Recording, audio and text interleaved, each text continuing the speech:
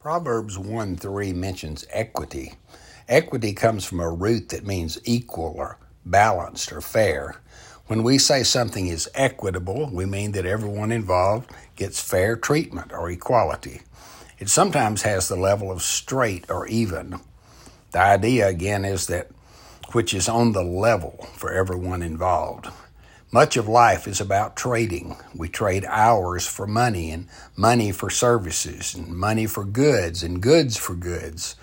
In our bartering, it's important that we get a fair deal or equity. In our relationships also, there should be an equitable giving and receiving. It's sad when a marriage is inequitable and one person is doing all the giving and the other is simply receiving. Proverbs helps us in dealing with others and in our relationships to know how to give and receive in equality. Father, help us love to give even more than we love to receive.